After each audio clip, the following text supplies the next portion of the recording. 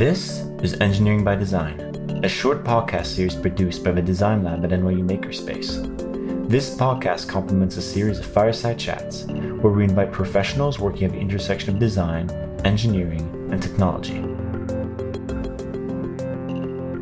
Our guest today is Adekunle Oduye, Senior Engineer at Mailchimp.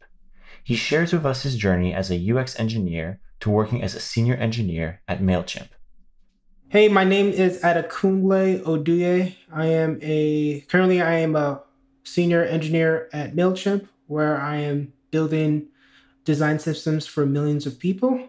My origins kind of started as a painter. My original goal was to be the next Basquiat, and that dream got crushed when I went into college and realized that there's no income, or there's going to be a big struggle trying to make an income doing that.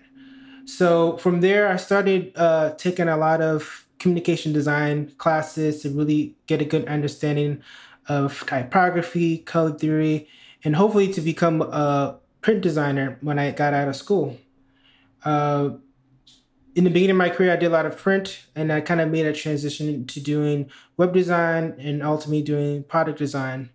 One of the most important roles I had was as a product designer at NASDAQ, where I was helping redesign an interface for a product that was around 20 years old.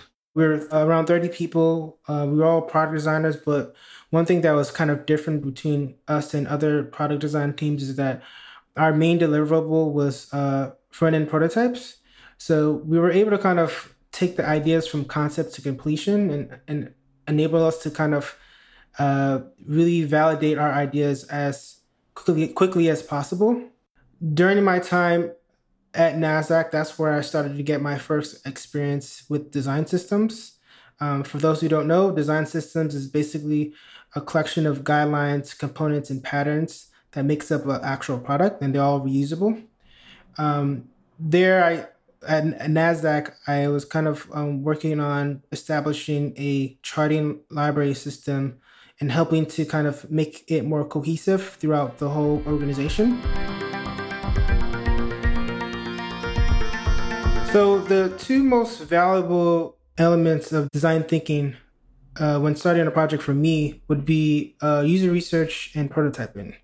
So for user research, I think it's important because it sets the foundation of who the users are, but also aligns with what are the business goals. And it kind of allows you to kind of play more of like a scientist and really kind of figure out what are the main pain points, what are the motivations and whatnot.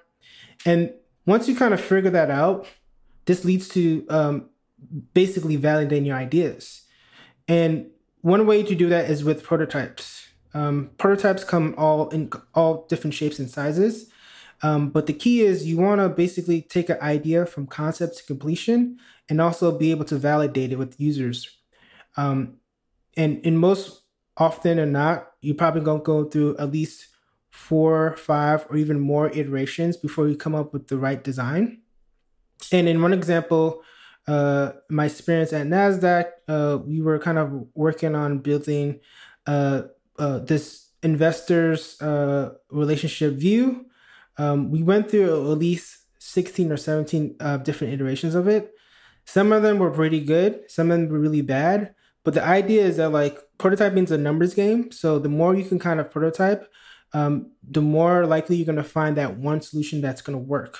And that's what I kind of would recommend to people is that don't get too attached to any prototype. The whole idea is that you're trying to basically get all the bad ideas out so you can kind of uncover the good ideas. The relationship between engineering and design is, for me, more about two sides of the same coin. So when I'm thinking about design, I'm thinking about making the right thing. So are we making the thing that's going to be most useful for users? Is the solution gonna appease the business side of things? And also from the engineering standpoint, you're thinking about like making that thing right. So whatever solution you come up with, you're kind of making sure that it's accessible, that it's performant, and it's scalable. And there has been a shift in the actual industry where there's a lot of companies that are looking for more of these hybrid roles. The whole idea is that we have like design engineering, but usually there's like two specific roles that we usually have. So you have a design technologist, and a design technologist is a designer that knows how to code, and their primary focus is to kind of making sure they can kind of create prototypes and validate and also test the feasibility of any solution. On the other side, you have a UX engineer.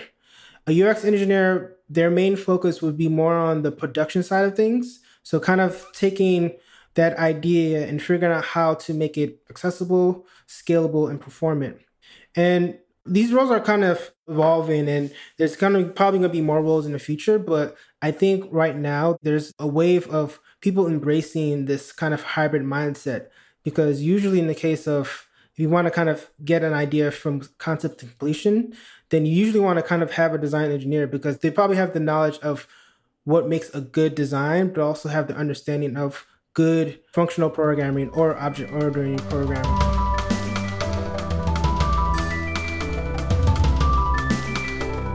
With the relationship between design and engineer, you kind of have to like change your approach a little bit, because mostly in most companies, what they do is that they kind of have like a handoff approach. So they first do the design, and then they actually do the development. The problem with that approach is that it puts a lot of pressure on the designer to make sure that they solve the problem and they uncover all of the edge cases. And that's mostly not. That usually never happens. So rather than doing a handoff process, you want to do like more of a handshake. So the design and engineer starts at the same time, and they work together. So the idea is like a designer will work on something, they'll pass it off to the engineer. They will kind of make some changes, and they'll kind of pass it back and forth. And the great thing about this is that it allows the designer to kind of have the freedom of like exploring many ideas as possible, but they can also lean on the engineer to kind of making sure they ground their work and making sure that whatever they're trying to do is feasible to the amount of time is given for a specific feature. This approach is now it is very hard to do in the beginning, but once you start doing it, it's pretty good, because what ends up happening is that it strengthens the collaboration and communication between the design engineer. And the whole idea is that like anytime edge cases would pop up, you have the kind of time and skill set to be able to kind of take those edge cases and come up with solutions for it. So that's why I'm a big fan of the idea of more of a handshake approach rather than a handoff.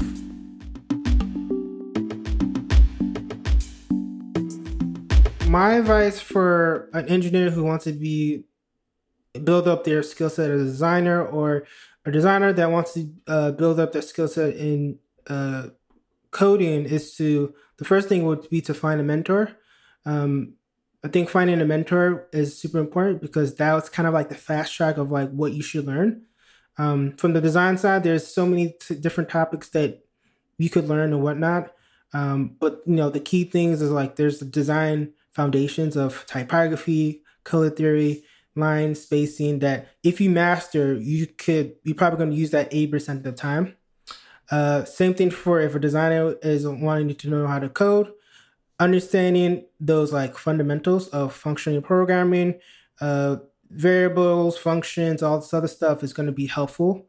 So I think the first thing would be to kind of find a mentor, because usually they can kind of give you a roadmap of like what to do and what is like the best practices.